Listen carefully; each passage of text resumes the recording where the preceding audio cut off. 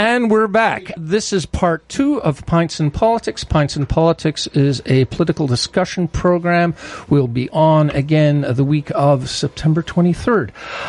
For our second part, we're going to transition to the latest developments in the federal election campaign. I know the writ has not yet been dropped. The campaign proper is not yet started, but news events have been popping up all summer. What are we thinking about the latest in terms of the Ethics Commissioner's announcement? Is this a big deal? Or, as someone on the CBC said this morning, it smelled in February, but the stick has worn off. It still smells, but will it let's stick? say that it's been scratched again. It's been scratched. And the smell has reemerged a bit. Okay. And it's too early to tell, I think, what the impact of this is going to be on the election. My guess is probably not as great as some people think or hope it will be. Yes. I had an interesting afternoon today. I was down near Toronto with a group of quite politically active women, one a former cabinet minister, in fact, and that the talk turned to politics, as you might think it would, and we mostly the representation was from the Progressive Conservative Party, and small p Progressive Conservative Party, and the Liberal Party with a smattering from the NDP, and probably some with no political conviction. It became very clear, speaking to friends who are Progressive Conservative, that they are not happy with their leader, and they can't see, and that was a general consensus in the room, that Scheer, they are worried about Scheer. Certainly the Liberals wish that this had not happened, and most agree that this whole SNC-Lavalin situation has been handled badly by the Prime Minister and the party from the very beginning. They were behind the gun at the beginning. They've always been behind it, and I'm not sure that the Prime Minister's words in the last day have really helped the situation a great deal. But and the NDP, of course, and Sean can correct me, but I think they too are worried about their leader or about the traction they're getting. So no one in that room, you would have thought perhaps my Progressive Conservative friends might have been saying, oh, goody, goody, goody, and my NDP friend, but they weren't. And it was interesting reaction of the Conservatives toward their leader. I just leave it there. Sean. A lot to unpack there. You're the man, Sean. Well, speaking from this, and I'll reference what I've talked about with this whole ethics commissioner debacle when it came out in February, was that this shouldn't have gone this far. It should have been nipped in the bud. It should have been taken out of the hands of Parliament, and it should have gone to just a public, quiet inquiry to be dealt with. That would have been the smart thing to do. But there was a lot of gambling. That's what I said. A quiet inquiry? At the time, it would have been nice. That's what should have happened. That's what really should have happened, but it blew up into something. And I spent some time when the ethics commissioner, we just had twins, so all I do is watch the news on my phone while I'm feeding babies.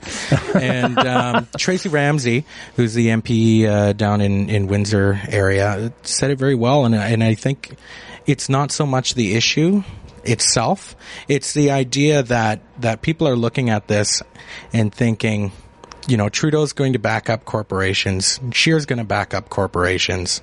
Who's going to stick up for people and put people first? And that's where I think the NDP comes in. And I don't know what this is going to look like. And this was said through, funny enough, Peter MacKay said this. That he's not sure what this thing will look like, and if it's going to have any impact on the election whatsoever. Maybe if it happened 3 days from election day, it would be something, but really we don't know. We don't know what this is going to look like, and I think I'll go back to what I said at the beginning, was a public inquiry should have been made. It should have been out of Parliament, and people could put it to rest, and we could actually start talking about issues that benefit people and have that conversation. Lauren. So if we go back to why they were pressuring the Justice Minister, or were they encouraging her to look again at the option of a deferred prosecution agreement, it was because of the 9,000 jobs at stake if SNC-Lavalin was to go down in flames, which is what they were told was going to happen. Whether they were wrong in believing that, I think is certainly a matter for debate. And I think with hindsight, they would say, well, we probably shouldn't have believed them when they said 9,000 jobs and this is what's going to happen, etc. But if we want to talk about sticking up for corporations versus sticking up for people, I'm sorry, but 9,000 jobs on the line is sticking up for people. And that is the balance that they tried to find between standing up for Canadian jobs and for Canadians and maintaining the independence of the judiciary, which is an underpinning of our democratic institutions. And they got the balance wrong. And I think that's what you heard the Prime Minister say yesterday, was that he takes responsibility for what happened and that he had already made moves in terms of commissioning the former Attorney General to have a report to take a look at, well, listen, if speaking to the Minister of Justice about an issue like this is improper, then because she's the Attorney General, they are the Attorney General, should those two roles still be under the same, should it be one person who holds those roles? Because you want to be able to have political conversations with your Minister of Justice about an issue like this where 9,000 jobs are potentially at stake. But how do you balance that with the fact that the other hat they wear is the Attorney General? So McClellan's come out with some recommendations, and it'll be interesting to see what they do with those in the days ahead. Jenny. I think as somebody who doesn't have any allegiance to any particular political party, what makes me nervous about the situation is that it kind of smacks of what happened with the provincial government in the last election. Everybody thought, no offense, that the Liberals were crooks and we needed to get rid of them, and that's how we got Doug Ford. And that's a big old mess in and of itself, right? You know, but that's my biggest fear, is that it for people who aren't maybe as into politics as we are, again, it's about optics and all politicians are crooks and there's always shady stuff going on behind the scenes, and I'm not voting for that party because he's a crook, and then we get another Doug Ford. And that's my biggest fear. I'm not disagreeing with you, but I'm also wondering about the level of understanding across the general public of what this is all about. And when we're living in 2019 right now, and when you have a scandal in our news cycle, first of all, it happens really quick, it crests really quick, and it disappears really quick, which is going to work to the Liberal advantage. The other thing is, as far as scandals go, this is not a very juicy one, and we are living in an age where you're much more likely to see headlines around sexual improprieties, around people doing things in their own personal self-interest, and what's happening with Trudeau and the Liberal Party is not even black and white to a lot of people. They know that Justin Trudeau has done something bad, but they can't quite put their finger on it. And sure, pundits like us can sit here and talk about it, but as far as a scandal goes, it's not a huge one. And I think in the long term, it will probably be forgotten during the electoral process, because there are going to be bigger and better scandals to come across, and hopefully more issue-based conversations.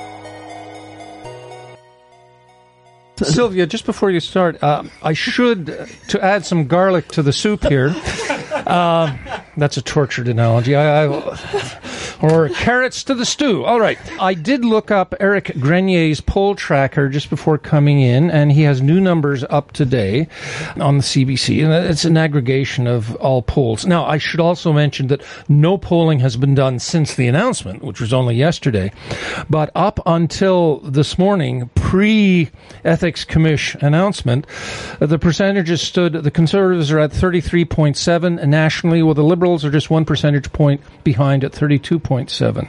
Now, Tim Etherington scolded me last time about, well, numbers don't mean anything but trends. So the trend, that's what you look at. So the trend, the Conservatives are trending. Since we last met, July 4th, the Conservatives are trending down 1.2%. The Liberals are trending up 1.9%. The NDP are up by almost 0.5%. The Greens are down a bit. And the PPC, Max Bernier's party. Bloc Québécois. How much? Bloc Québécois, j'ai pas de résultat pour eux autres. Okay. They are down at, the PPC is down 0.2.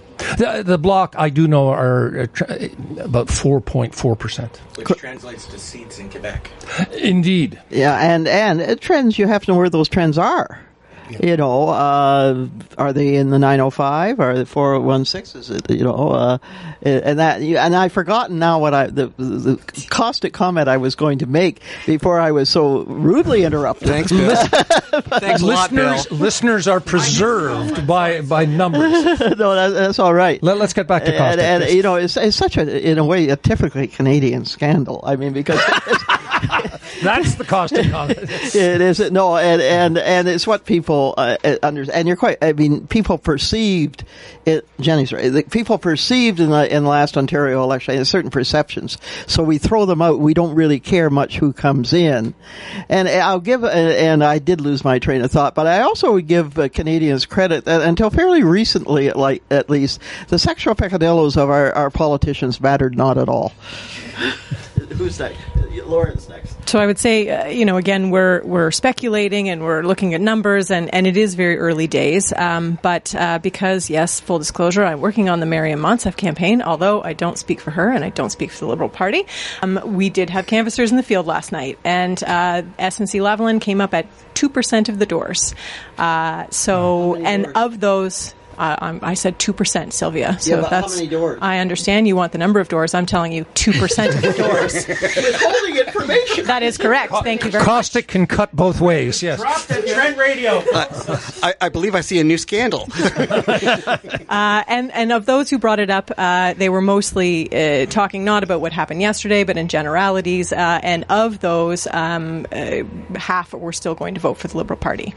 When this came up at the time, when we were knocking on doors, because we've been doing it all the way through. Again, it was very limited number of folks who would bring it up, and often it was Liberals or Liberal-leaning folks whose opinions were more like, I don't understand what is happening. Why is this happening? Can we not stop talking about this now?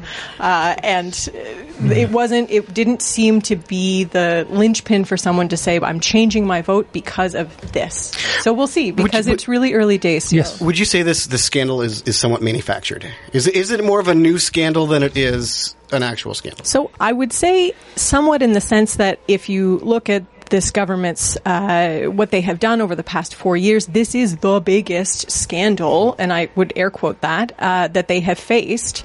But if you compare just to the previous government, I don't want to get into whataboutism, but the scandals that they faced, being the only leader in the Commonwealth to ever have been found in contempt of Parliament, I would argue was a much more egregious breach of ethics than what we're facing right now. But because this is the biggest, it seems to be that much more blown up. So I do think there's a bit of the outrage cycle that's happening and blowing it up. And it's sleepy summer, and Ottawa pundits have nothing better to talk about, frankly, right now than this. I'll be very quick. I just think 2 points. I think people, given what's happening, what we see everywhere, and I did a column recently, got some pushback on lying in politics. I think people really many people are desperate to see truth in politics and see veracity and integrity in politics, perhaps more than they've been before. And if this is going to have an effect, that will be the card that will be played. But I think the other point is one I made earlier, the weakness of the other two leaders, quite frankly. And we forget, though, the most popular leader in the country, at least last figures I saw, is the leader of the Green Party, Theresa May. just when we're talking about scandal, I mean, I love a good scandal as much as the next person does, but as much as it... Not as much as the media. Well, this is true. Yeah. I mean, and as much as it pains me to say it, I think what is going to work in favor of every party during this federal election is the nonsense that's going on in the U.S. We're so inundated with scandal and it's so outrageous that it really wouldn't matter what somebody did in Canada at this point. It's nothing. It's inconsequential compared to what's going on in the U.S. Yes, we have no bodies inside. I have to step in. Sir. I have to stand up for old Jagmeet Singh just a little bit. You know, it's poor. You know, he's been doing amazing. And if you look at the analytics of his social media, and I did this the other day in preparation because I knew Sylvia would bring this up. So I ran some numbers with all the other different leaders, and if you just look on, you heard it here, folks. If you look at the social media presence of each leader, so let's look at a platform like Instagram. Justin Trudeau has 5.3 million followers, which is a fairly good footprint for a Canadian politician. Conversely, Jagmeet Singh's sitting somewhere around 500,000, which is a very good number. It's not as big as 5 million, but he's not the prime minister. If you look at Andrew Scheer, maybe 20,000. Wow. You look at Elizabeth May and the Green Party, 0. They have no social media presence on Instagram. And if you look into Twitter, you look into Facebook, these are where a lot of people who are casually involved in politics, this is where they're going to be following things. So I think that this could be a real marker to the charisma that Jagmeet Singh brings to things that I think is going to be a real sleeper cell for the NDP, that he is personally very likable. And I'd also say that the NDP platform, New Deal for People, is the best and most progressive platform that Canada has had since Ed Broadbent.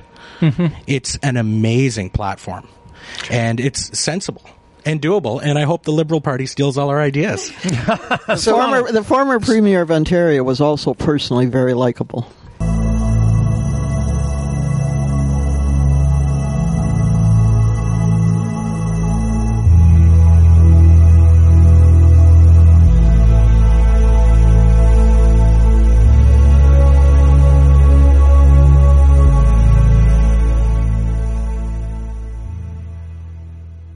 So Jenny brings up the Trump impact, and we do look at the impact of American politics on Canadian politics, on Canadian federal politics, but I think we have to look at what's happening on the provincial level and how that is going to affect the federal election.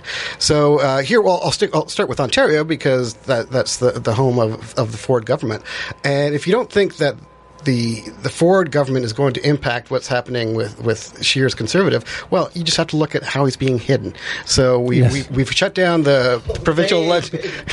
Yeah, so it's like, let's get him out of here. It's our only hope. So I think the impact of the provinces is going to spill over huge when it comes to the federal. To your point, Donald, I didn't know until I saw it on Twitter, a post from Dave Smith, that Doug Ford was in Peterborough 10 days ago for the women's under-19 lacrosse championship. And I've talked to several local leaders of political and business stripes who met Doug Ford up at Trent University during the under-19 lacrosse championships, and they were all super uncomfortable about the fact that they kind of had to get their picture taken with the Premier of Ontario. And I felt for these people because, you know, if you're a politician, if you're a business leader, you kind of have to, and then you kind of hope that nothing ever happens to that photo.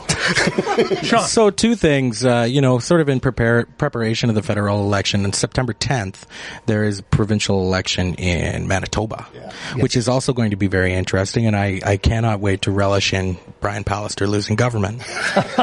Okay. Manitoba's healthcare system's been completely gutted by his government, and I don't think anyone would disagree with that. I'm rooting for the NDP, and I hope Wab Kinew can be the Premier of Manitoba. It would be amazing to see a First Nations man be the Premier of a province in Canada. So all the best there, but I think it will be interesting to see if the blue wave will hold So we've seen this sort of trend of provinces going conservative and losing a lot of Liberal representation. But in Manitoba is interesting because the Manitoba Liberal Party is not as big a contender. But it will be interesting to see if right-wing populist, we're the defenders of Canada, holds from Brian Pallister. I don't think it will. Right. The other thing being, we've almost spoke nothing of what's going to happen in Quebec. I predict in the polls that I've been reading and a little bit of Eric Grenier's work as well, is we see the Bloc Québécois inching towards success in Liberal and NDP ridings. And that's going to be a very, very interesting night. Well, I mean, there's trends of nationalism around the world, and how much is the Bloc Québécois really joining with that? Well, I wouldn't call that conservative nationalism whatsoever. They're socialists. Yeah. The Bloc Québécois are socialists, or Parti Québécois, whatever they are now. Yeah. And it's going to be interesting to see what happens in Quebec because, remember that dark time in the 90s of the Reform Party, the Bloc Québécois was the opposition in Canada. Yes. That's something that could possibly happen again. Food for thought. Garlic in the soup. Thank you. All right. Well, we are winding down. Last thoughts. Make sure you're registered to vote. Yes. Make sure you go out and read all the platforms. Make sure you go and knock on doors for your favorite candidate or your favorite party, however you want to look at these things, and go to as many debates as possible and ask the question that you want somebody who's going to represent you to do.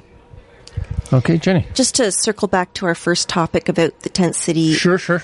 It doesn't matter what happens. None of us here are going to solve that problem, and I don't know that any of us have the expertise to solve that problem. But the bottom line is the people that are living there, they are somebody's something. There's somebody's child, there's somebody's father, there's somebody's daughter, there's somebody's something. Yes. And they deserve the same dignity and respect that we all want. And so I think, kind of the name calling and the divisive talk, it's not helpful to any situation. I mean, personally, I'll own it. I don't think it's a great situation that's going on in the park. I think it needs to be resolved and they need to move along to someplace better, that's someplace that's going to serve them, that's going to serve their purpose, and that's going to meet their needs. And I think the people that are really missing being involved in the conversation is the end user of the services, and that is the people that are in the park. There's a lot of my very dear friend Donna, I love her to death, and she coined it perfectly when she said there is a bunch of yak sessions going on, people sitting around drinking coffee, writing stuff in notebooks, and doing a whole lot of nothing. And I just think we can do better, and they deserve better. Please. Just to pick up, actually, because I think it's important we go back to our first topic. To pick up on what you just said, Jenny, one of the ways that the Housing First units are governed in Finland is they are self-governed. And that includes the workers who are there as well. If it's an issue, you don't have to attend the meeting, but it's sort of like a town meeting, they're self-governed. But I think one thing that the tent city, so-called, has done for us is that it makes us aware of the issue. That we have hidden our poor for so long, and we're comfortable doing that, and all of a sudden we're very uncomfortable because they're very public. And on that note, thank you so much, everyone, for coming in. And this is our 14th program and our last show of the summer here on Trent Radio. So please join us at 92.7 on your dial when we return on the week of September 23rd. And if you miss us on the radio, you can always download the show as a podcast by the end of tomorrow at pintsandpolitics.ptbopodcaster.ca. And if you have any questions, please comment on the podcast website I just mentioned above, or send me a note at bill.templeman@gmail.com.